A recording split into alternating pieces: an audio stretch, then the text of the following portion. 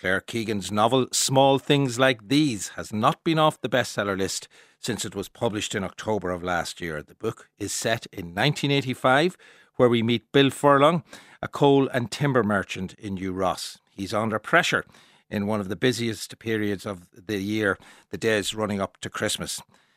Small Things Like These has won the Ambassador's Prize for Best Irish Novel, published in France, the Kerry Group Prize for Irish Novel of the Year, the Orwell Prize for Political Fiction, and was shortlisted for both the Rathbones Folio Prize and the Booker Prize.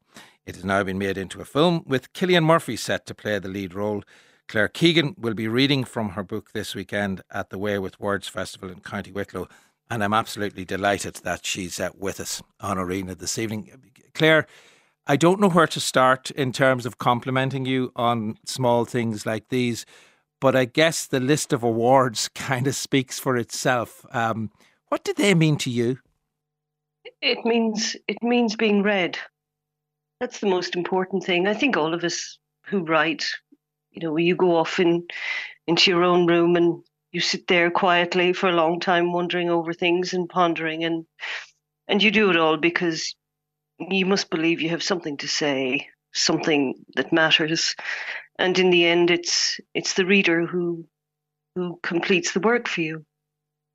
And particularly, I think I've heard writers talk about this before in terms of the Booker Prize and that shortlisting, it's such a phenomenal place to get with any novel. That not only does it get you readers and will get you readers and has got you readers for Small Things Like These, but it also can have an effect on the back catalogue and send people back looking towards your previous writings. Have you begun to notice that? Have you got rumblings of that type of thing happening? Oh, yes, I have. And Foster has been reissued. It's just been published as a hardback for the first time in the US. And also, we're just going over the text of Antarctica and Walk the Blue Fields now. And I just today received the new cover from Faber for Antarctica. So yes, all of that is happening. That suggests to me a very exciting time. Have you a sense of it being some kind of pivotal moment within your career? I don't have a career. If it's not why I write, I don't see myself as having a career. I think a career has something to do with being successful on some kind of a ladder. If I was a career woman, I probably would have tried to get a job working for the UN, doing something like that. I think to work as an artist is to go against what is career thinking, and to go off and get lost and maybe hopefully get lucky as I did and find some readers.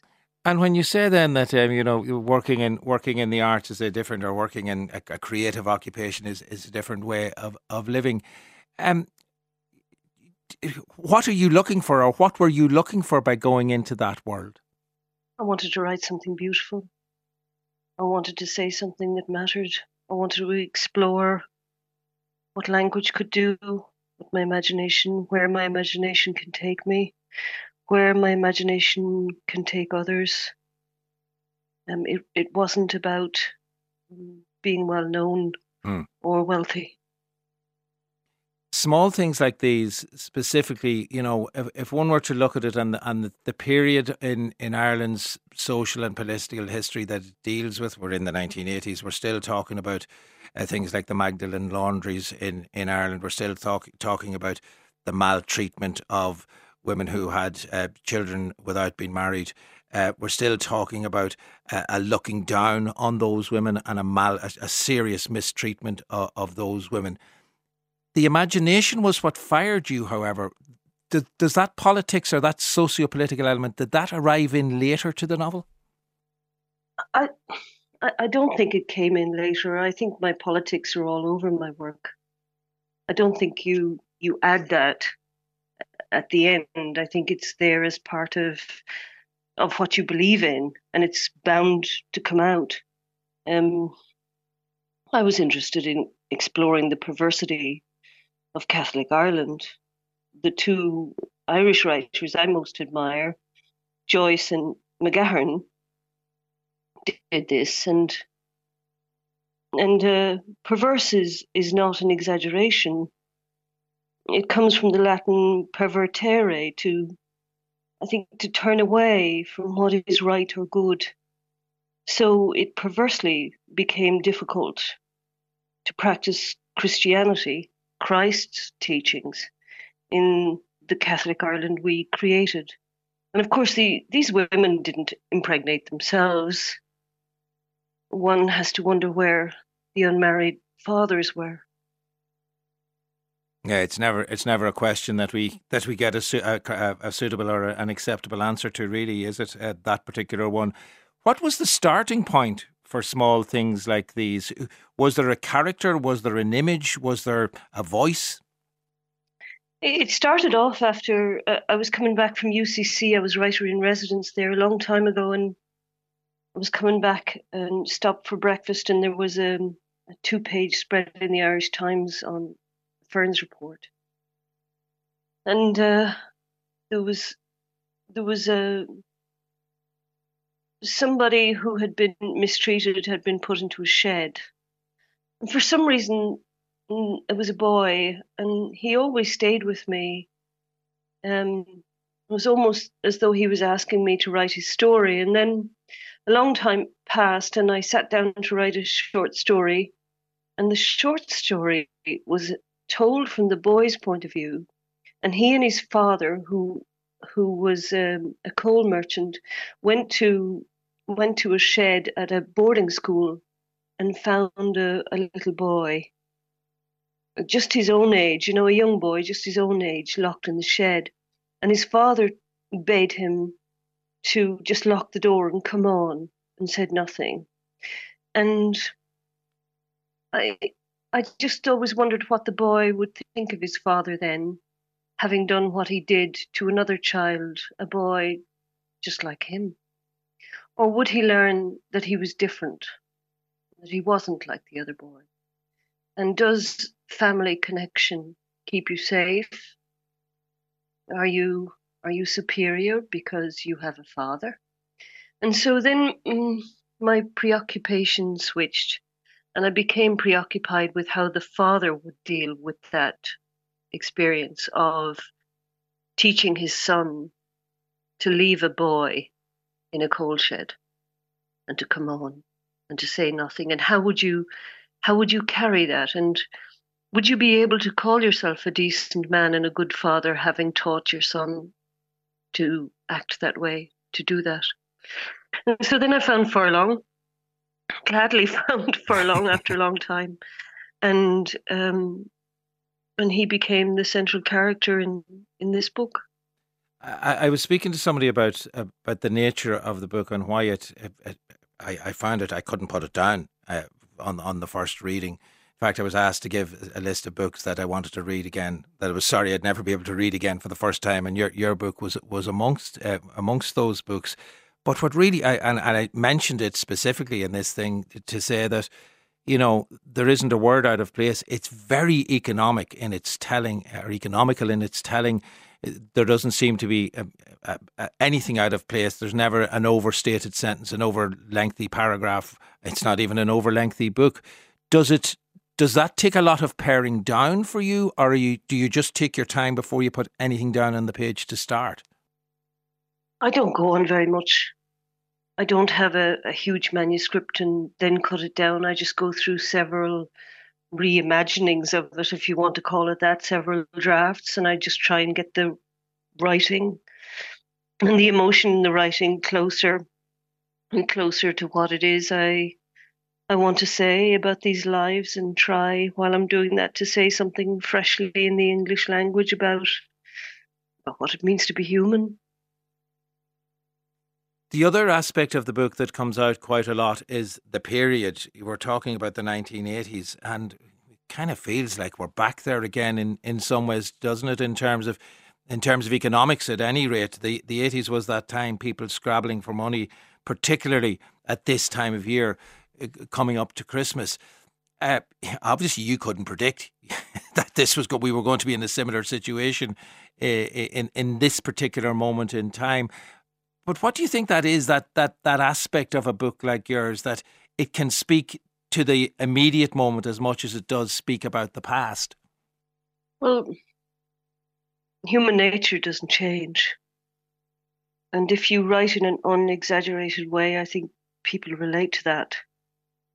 And I'm probably the least fashionable writer I know, and I read works by the dead. Most the joke amongst my students is that somebody has died and I can read them now. And I'm not sure that human emotion ever dates. Being in love in Chekhov's time was the same as it is now. But I do disagree with you about things being like things were in the 1980s. Things for women have changed. Things for gay people have changed. I think we had the highest unemployment ever in 1985. I think it was 17 or 18%. And that's not the case now. And I do think people are being heard and listened to and have... I think things are better for people now. So the Irish society of today is one that, certainly by comparison with the 1980s, you'd be a lot more proud of. Certainly, I think it's better. I'm not sure about being proud. It has been reported, in terms of small things like these, that Cillian Murphy has been scouting film locations in Wexford. What do you know of this, Claire Keegan? Well, unfortunately, I couldn't go and meet him there in New Ross because I was teaching up in Donegal, which was lovely also on that same day, up for the Ellingham Festival. But yes, he went into St. Mary's School there, and of course, I think he was looking for extras, in the girls' school, which is lovely. I just, by chance, by coincidence, I'm going down there next month. And yes, Cillian really was interested from the very beginning. It was he who actually initiated all of this. He really sees himself as Furlong, that he wants to play this part, and it's somehow close to his heart. And Enda Walsh has already written the screenplay, and they've very good producers behind them, so they're all set. I think for February, but perhaps I shouldn't say any more. Not that I know very much more anyhow. And is that how you would treat a film version? Because obviously we had On Colleen Kuhn, which was based on your novel Foster as well. Do you hand the work over and step to the one side and say, nah, it has nothing to do with me, but it's not mine now. I leave it to somebody else to do what they're going to do with it. Is that your modus operandi of choice when it comes to films of your books? Yes, of course. Who wants somebody looking over their shoulder and telling them what to do or being micromanaged? I mean, if you're going to give something to an artist and trust in their making something out of it, that's what you should do. You should give wholeheartedly. I mean, if they have any questions and they have sent me the script, I'd be very pleased to answer them. But no, I just hope they enjoy making the film and make a good film. And when it comes to seeing them, I mean, obviously there was such positive news and reaction to On Colleen Kuhn. Do you look at the films and see your work, or do you look at the films and see something totally different? Well, I haven't seen many films, but I have an interest in film. I don't watch television at all, and again, mostly I watch films that are really old. So does that suggest to me that you will or will not be watching either On Colleen Kuhn or potentially the film version of Small Things Like These? I hope to. I certainly hope to. Claire, congratulations once again on the novel. I'm so glad that it is doing, maybe not, as you say, maybe not in career terms, but that it is bringing you the readers that you want to read your work, and that your work deserves so much. Thanks so much for being with us this evening, Claire. Thank you very much. It's a pleasure. And that's Claire Keegan. Claire will be at the Way With Words Literature Festival tomorrow in Blessington Library, County Wicklow, reading from her novel. And Claire also reads the entire novel, Small Things Like These, on RTE Radio 1's Book on One, starting on Monday the 5th of December at 11:20pm. I suppose I can listen to it for the first time when it's on radio, and that will be running on towards Christmas. Small Things Like These. More details about the Blessington event on waywithwords.ie. Small Things Like These is published by Faber.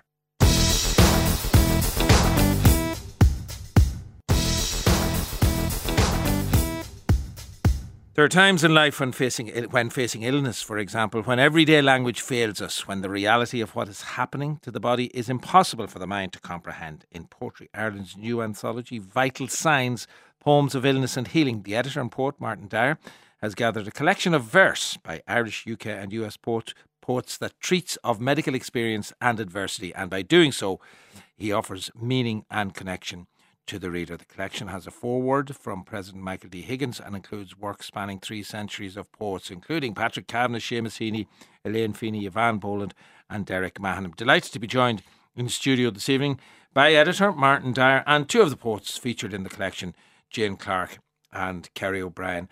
Martin, in the introduction, you say that every poem in Vital Signs has influenced the publication as a whole. Explain that a bit further to me. I guess, Sean, I'm thinking there about the fact that I very quickly, at the beginning of the project, started to think about it as 2 things: a collection of poems and a book that was going to explore a specific subject matter: illness, healing, healthcare and medicine, as you've said. And I was thinking very much about the readers. What kind of offering is an anthology? And so every time I got a poem that fitted, that I had a sense this suits, this is going in. But at the same time, there was a sense that the book had changed. I feel that I found poems that have a vibrancy. They stand together. They exist as a book, but at the same time, each poem has a power that's aimed directly at the reader in its own way. So illness and healing that's the idea, that's the concept. But those 2 words mean a great many things within the book. Yeah, and in very, very different treatments across very different poets. I was also struck in President Michael D. Higgins in the foreword. He talks about the closeness of the arts world and the science world that we often think of as being totally separate. And he has a great quote in it from Albert Einstein, who says, imagination is more important. This is Albert Einstein says this now. Imagination is more important than knowledge, for knowledge is limited to all we know and understand, while imagination embraces the entire world and all there ever will be to know and understand. It kind of explains part of what you're doing here in terms of the mix of science. We are looking at science and the arts together in this book, aren't we? We are indeed, Sean. And I think, well, if you think about it this way, I think many scientists, many doctors will feel flattered to be considered to be poetic individuals or artistic in terms of their work. And similarly, a poet is flattered and gratified if it's suggested that they are people of the world, that they are people of facts and of truth, and they haven't got their heads in the clouds. I think individually, many of the poets in the anthology represent a hybrid approach to life in that way. They are thinking about the body, they're thinking about biology, they're thinking about medical science. In many cases, they're coming from a doctor's or a nurse's perspective in terms of what they write. Similarly, in a very interesting way, the poets themselves have a way almost of shouldering medicine out of the way. In tremendously imaginative ways. There are poets who present themselves as healers. They have these authoritative voices telling the reader what to do, how to navigate out of mental illness, how to cope with illness. Patrick Kavanagh is a great example. His poem "The Hospital" is a narrative about his stay in the Rialto Chest Hospital in the mid-1950s, where he received possibly the best care imaginable. It had evolved from a sanatorium into a centre of excellence for cancer. He was very, very fortunate. But in the poem, Kavanagh tells us, I came through this swimmingly. I coped with this because I am a poet. My heart is full of love and full of poetry. I transcended it. And you can too. This is what we need to do. Of course, that's Dr. Kavanagh. Yeah, he came through it because he's from Monaghan. That's why he came through I'm sure it stood to him, Sean. I knew I'd get it in there somewhere. Any mention of Kavanagh and I'm off. Jane Clark, where do you see yourself sitting in that aspect that Martin has spoken about there, that kind of crossover, if you like, between science and art? Well, very much from the arts point of view. And I mean, the poem that I have in the anthology is from the point of view of being close to someone who is very ill. And, you know, how responding to that. But I mean, part of what I love about the anthology is there are poets in here who are also nurses. There are poets in here who are also doctors. And I do love the bringing together of that information with the artistic perspective as well. I think that works so well. Oh, tell us a little bit. You mentioned your poem that I want you to read for it, Metastasis, and this is who were you writing about here? You said it was a loved one. My very close friend Shirley McClure, who also has a poem in this anthology, and Shirley died 6 years ago, and I wrote this poem during the last 2 years of her life, when I was feeling that powerlessness that one feels when someone close to you is very ill. And so that's what the poem is trying to convey. Will you read Metastasis for us? Yeah. Metastasis. I beg your pardon, that's my mispronunciation, Metastasis. The way couch grass takes hold of a garden, spreads seeds, runners, white rhizomes long before we notice. The way it grows more tenacious when we begin to dig, gathering different names: doggrass, scotchgrass, quickgrass, twitchgrass. The way it creeps along the ground, then sends a root deep down, slips silent under fences, colonizes beds and gets itself entangled through agapanthus midnight blue. The way that it persists, the way that it persists. That's Jane Clarke reading her poem Metastasis, and that's from the collection that we're speaking about this evening, Vital Signs, Poems of Illness and Healing. And Martin, it is interesting how Jane brings that poem, into this the persistence of the growing thing. You lecture, or you work in the School of Medicine in UCD. What is the work that you do there? I'm in Trinity, actually. Trinity, I beg your pardon. Yeah, I'm involved in the non-science dimension of medical training. So I'm involved in medical ethics. I'm involved in a broad field called medical humanities. Right now I'm teaching a creative writing course to undergraduate medical students. And there's a few different dimensions to the work. So, for example, if I think about why poetry is central in terms of my work in the School of Medicine in Trinity, what you're thinking about is acknowledging that the mainstream curriculum, while full of necessary scientific work, doesn't in itself contain opportunities for medical students to reflect about where they're going, specifically going into the lives of their future patients, and also going down a path where they're changing very, very rapidly. So something like poetry, something like creative writing is an opportunity for them to slow down, is an opportunity for them to respond imaginatively to the profound change of moving from the position of being a layperson, like myself, to becoming a doctor, into a different social standing, into a different kind of code, into a place of enormous responsibility. And medicine itself has acknowledged many decades ago that if you leave those formative transitions to chance, if you leave it to what doctors refer to as the hidden curriculum, picking it up on the ward, so to speak, you neglect the medical students, and potentially in ethical terms, you're neglecting patients. So poetry is about a kind of intensification of the personal dimension of medicine, as it exists within medical training. And certainly that background, maybe in terms of the initial idea of the anthology, I had a handful of poems that I had the thrilling of experience of journeying with, to the point of seeing medical students being so animated by the work, a sense that they were connected fully to their own idealism, connecting back even to who they were as secondary school students in many cases, because we could forget this very easily. You can't be a medical student without excelling across the board in secondary school. Yeah, and that includes art subjects and science. Absolutely, subjects. You're dealing with truly abundant talent, and Let me go to Kerry O'Brien. You have a dual role in here, since we were talking about science and art. We might talk about, might I call it, a more technical or administrative side in terms of the book, Kerry. You are the production manager, as well as having a poem in it, which we will come to in just a moment.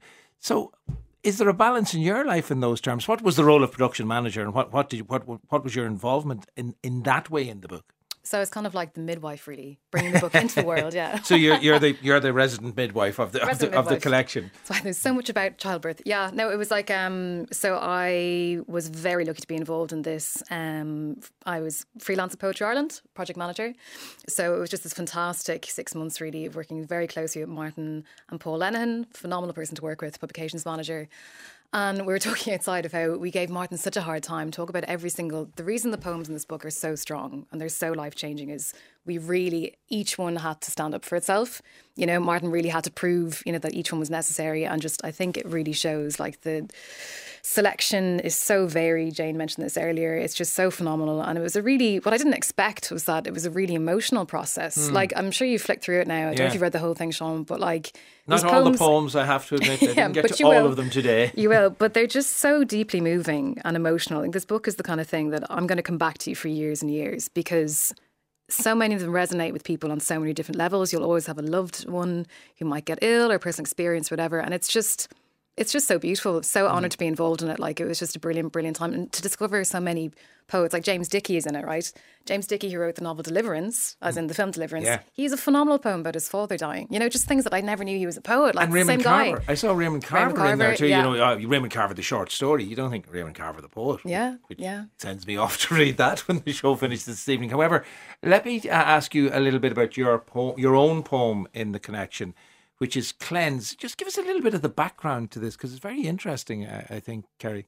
Yeah, so this is actually a thing that happens. I don't think it's an official thing that happens, but a Belfast journalist told me about this. A friend of his in the British Army during the Troubles. And this is something that would happen just before they'd kind of finish off a mission, I suppose. So I won't give it all away. I'll read the poem now and we'll talk about it, yeah? Cleanse. I heard a man talk of it once. At the end of every mission, they order them into the sea, where nothing is forgotten in salt light. Stripped bare, going in slowly, shy almost, after the filth of war, the heat, all of it caught in their eyes, they stand, facing the light, as if for the first time. So, in a sense, I suppose, we're talking about like PTSD and kind of like a psychological and physical cleansing after a trauma. But I think it's kind of like, it's also what great poetry can do. You want to make sense of what you've been through and to let go of it. And I think just so many of these poems really do that. You're confronting illness, you're confronting these life experiences. It's not just kind of, comforting. Yeah. They're just so powerful. And I think it's when you start talking about things, when you really start talking about truthful, difficult experiences, like PJ Gallagher a few weeks ago, people resonate because being ill or having any kind of experience like this can be so isolating and frightening. But when you talk about it, that's when the healing part comes in, So I just think everyone's going to love this book. and the organising principle then within the book, Martin, because this is always once you decide to have an anthology of anything, you have to work out, well, what order am I going to put things in and how am I going to do that? You have what do you refer to? Gateway quotations. That's the term that you use. Mm-hmm. So the book is in 5 sections with a gateway quotation. We'll talk about a couple of them possibly. Straight and swift to my wounded I go is how the first section opens. And I guess being a poet, you don't want to state it, here's what this section is about. But what does that suggest to you, that gateway quotation? Well, that's from Walt Whitman's The Wound Dresser. And the idea with the gateway quotations, those titles on the 5 sections, is that something is suggested, a note is sounded, and the reader who reads that section in its entirety will come across that line again, and hopefully the context in the poem will add to it. I think, the first section is about hospitals, clinical spaces, and about healthcare professionals doing their work. And Whitman, again, another example maybe of a character who's shouldering the medics out of the way in a very much of his time. That was very much a New York philosophical thing to be thinking that poetry might replace medicine, or that the medical profession was disreputable at any rate. But Whitman is exulting in his role as a nurse, and he's talking in these euphoric terms about triage and about having the energy to see everyone and looking into their eyes. And so he gives us this exaggerated model of empathy, I think, and which an empathy, of course, is part of healthcare work. So I suppose if we start with Whitman, and the first poem in the book is Kavanagh's The Hospital, which opens with the line, "A year ago I fell in love with the functional ward of a chest hospital." Another exaggerated, ironic line that draws us in, and then subsequently the poems themselves give us something more relatable. Let me just come to you then again, Jane. When you see your poem in a collection like this, and your own poem fits in isn't it, in the section Blasted by Thousand Suns? It's taken from Anne Kennedy's In the Women's Cancer Ward. It's a representation of chemotherapy, actually, Blasted by a Thousand Suns. Which also refers to the Shirley MacLaine poem that is in the collection as well. When you see your poem with a gateway quotation like that, do you see the poem with fresh eyes? Oh, yes. And you also see it with fresh eyes because of the other poems that are around it in the anthology. And I suppose the big thing for me about the anthology is that when you read a poem like this, if you're going through something like this, you don't feel alone anymore. Yeah. That's the thing that this book does. Which is why I will choose the Derek Mahon poem to finish up with, because there may well be people listening to this who are thinking, I want to get that book, because there's a specific, maybe within themselves, within their family unit, within their circle of friends, somebody who's dealing with difficult illnesses at the moment. I think the Derek Mahon poem, Martin, if I get you to finish by reading that, and I have been holding on to your book, so let me hand it back to you. If I get you to finish by reading that for us, it will kind of set that up for us in some ways. Be delighted. Everything is going to be all right. How should I not be glad to contemplate the clouds clearing beyond the dormer window and a high tide reflected on the ceiling? There will be dying, but there is no need to go into that. The lines flow from the hand unbidden, and the hidden source is the watchful heart. The sun rises in spite of everything, and the far cities are beautiful and bright. I lie here in a riot of sunlight, watching the day break and the clouds flying. Everything is going to be all right. The poetry of Derek Mahon there, Everything is Going to Be All Right, and that's yet another one of the poems in the collection we've been talking about this evening, Vital Signs. Martin Dyer, Jane Clark and Kerry O'Brien. Vital Signs, Poems of Illness and Healing is the collection they've been speaking to us about. It's published by Poetry Ireland, and there will be a celebration of Vital Signs at the Dingle Literary Festival this coming Sunday in Ondishert. That's at 2:30pm. The event will include readings from contributors Anne-Marie Nichorain, Sean Hewitt, Kerry will be there, Kerry O'Brien will be there, followed by Martin Dyer and the Poets in Conversation with Dr. Peadar Ó Fionn. Tickets and full festival programme details on dinglelit.ie.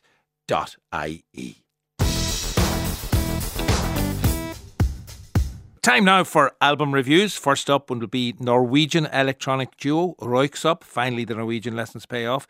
They have teamed up with a number of vocal and visual artists for the third in their Profound Mystery series, which began in 2022.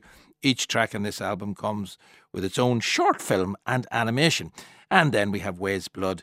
The new album is called And in the Darkness Hearts Aglow. Fifth album from American singer Natalie Merring, and the second chapter in a trilogy that began in 2019's Titanic Rising. Louise Bruton and Simon Marr have been listening. Let's start with Röyksopp. This is a track, one for a bit of wordplay, Me and Euphoria. I could fly away.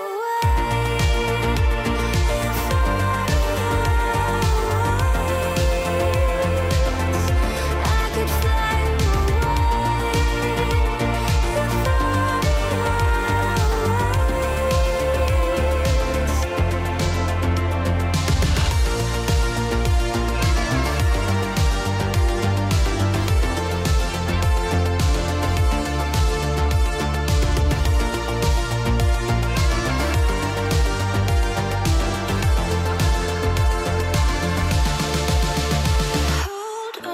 Me and Euphoria from Röyksopp and their third in the Profound Mystery series, Profound Mysteries 3, as I said. Louise Bruton and Simon Marr are reviewers on this Friday evening. Now, I said I finally get the Norwegian lessons play off, but all I'm saying is Röyksopp.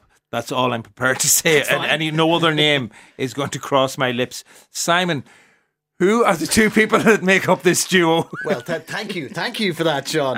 You love the question. I knew you would. Torbjorn and Svein are the two who are behind Röyksopp, and they have been around. Torbjorn who? Yeah, and they've been around now since late 1990s. And what happened was, I suppose they almost evolved from being techno DJs, and a lot of the very early stuff was quite serious techno, and then they just came into the 2000s and became an awful lot more dreamy, and that's what they've done. And they emerged from the sort of that Tromso techno scene of the 1990s and have ended up with what they are now, and have spent their time pushing themselves, as I say, ever more arty is maybe one word you could use, but to the point where they're now producing, though I was terrified when anybody talks about a trilogy, I think concept albums, and I think yes, but this is on the much better side of that. Okay. Torbjorn Brundtland and Sven Berge, I'm prepared to go with those particular. They've been together since the age of, like playing music together since the age of 12 back in 1990. Something beautiful that friendship and collaboration could last for that long. And who was with them on the track that we just heard, Louise? Okay, here's me trying to test out my Norwegian. It's Gunhild Ramsey Kovac, who isn't actually credited on a lot of places, so I had to dig deep for that. So that's herself. Now, there are. I know it's not always about length of track, but there are some incredibly long tracks on this album. They're not looking for kind of easy radio play here, Louise. No, I think they're actively trying to avoid easy radio play. So they decided after their last album, which was released in 2014, that they were done with the traditional album format. So this is why they've come out with this trilogy. And probably one of the most impressive things about this trilogy is that it started in January of this year with the Profound Mysteries 1 coming out then, and then the second during the summer, and here we are in the third one at the end of the year. And some of the songs are 10 minutes long, and they are these beautiful kind of cosmic waltzes that don't fit into a particular genre or particular narrative, which maybe that's what they mean about a non-traditional album format. But to us listening, it's packaged like an album. You chose an 8-minute 15-second song as one of your highlights from the album, Simon.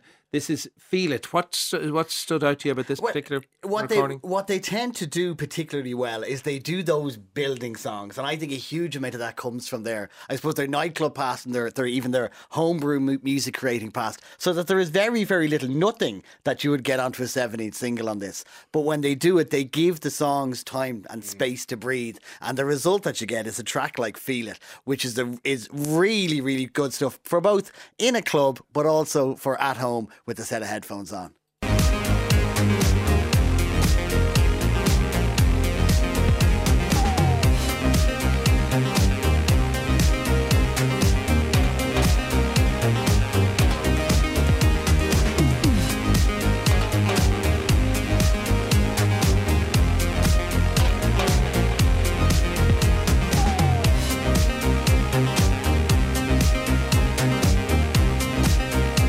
Yeah, we're all like dogs in the back seat of a car now with our heads bouncing around and bobbing up and down.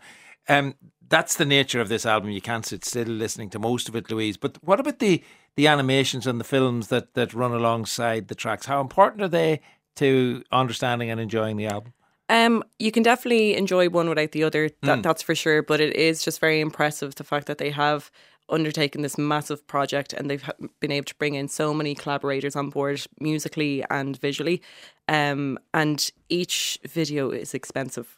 that is the main thing. It's a lot of money. I want to know how they managed to do that. Right, okay. So you both enjoyed this quite a lot, it seems, Simon. Yeah. I thought as it goes on, not every track works as well as that track does, but it's just one of those albums that when it works so well, and you can feel that like everything has gone into this. There's no phone on this in.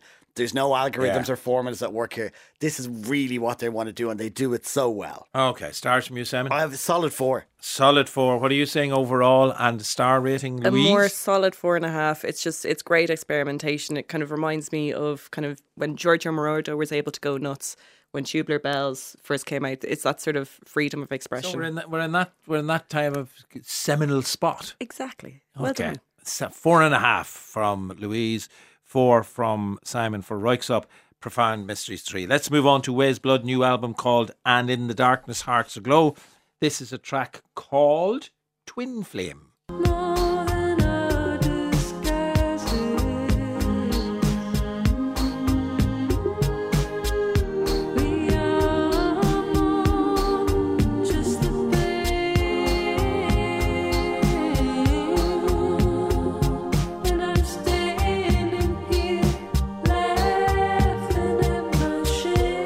We're in a serious chilled out zone listening to that track, Twin Flame from Weyes Blood, and the album called And in the Darkness Hearts Aglow. Who are we talking about when we talk about Weyes Blood, Simon? Well, when we're Natalie Merring, as you mentioned earlier on, as Weyes Blood, has been around for a while, has really strict Pentecostal religious upbringing, and as if she spent her time since she started playing music at the age of 12 or 13 trying to move away from that. And she's moved away from it, got herself to what seemed to be a really nice place in her life. And then particularly when you think about the story of this album, it's as if lockdown came along and it all went wrong, and she found herself alone, and she found herself being with people, even when she was with people after lockdown, that she was still by herself, and that she felt that people lost all those connections, but they lost the ability to know people. Yeah. So that you're saying that part of the story of this album then is that kind of existential angst. Would you agree with that, Louise? Yeah, she's a good woman for the ennui. Like, there's a lot of, Joe, who we thought we were isn't who we are now, and it's getting lost in yourself. And I think the song The Worst Is Done, she kind of touches on a line where she says we didn't think we'd all lean so much into hyper isolation, where perhaps we were kind of ready for the fall of sorts. Yeah, hyper isolation is fairly heavy term. In fact, even when she talks about the worst being done, is that it's almost the way that she's speaking about it, because the spoiler is that it isn't, and she doesn't believe for a second that the worst is done. Is that the worst of this phase may be done, but what we're left with could be even worse. Yeah, which is very, very depressing of a Friday evening, it has to be said. But that, to a certain extent, feels to me like it's the second half, it's side 2 of the album in some ways. And another artist who's not afraid of the lengthy song. Most of the songs here are 6 or 7 minutes long, apart from a couple of little interludes in between that are, 14, 15 seconds and a minute and a half, something like that. But the first half of the album is Karen Carpenter is alive and well. And is now called Weyes Blood. Certainly vocally, she's very like her in the opening part of the album. Yeah, when I was listening to her, I was thinking, I was on with you a few weeks ago, I think, with Angel Olsen, and I just kept thinking to that. It's just that beautiful kind of dusty pop music that's just mourning something. And in this case, with Weyes Blood, she's not quite sure what it is that she is mourning. And I think that there is quite such an openness to that, and the kind of sadness sort of envelops us all as we listen. Yeah, there's a real melancholy about it, but it's the big lush strings and orchestration behind it, which again kind of made me think of the Carpenters in some ways. Let's have a listen to a track called Children of the Empire, which is the second track on the album. We're all lost. There comes a cost walking in the labyrinth without love. How much can you take?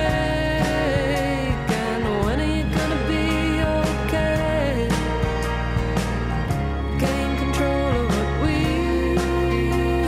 made instead of being afraid. Children of the Empire say. Yeah, big full sound there and that dusty vocal in there as well.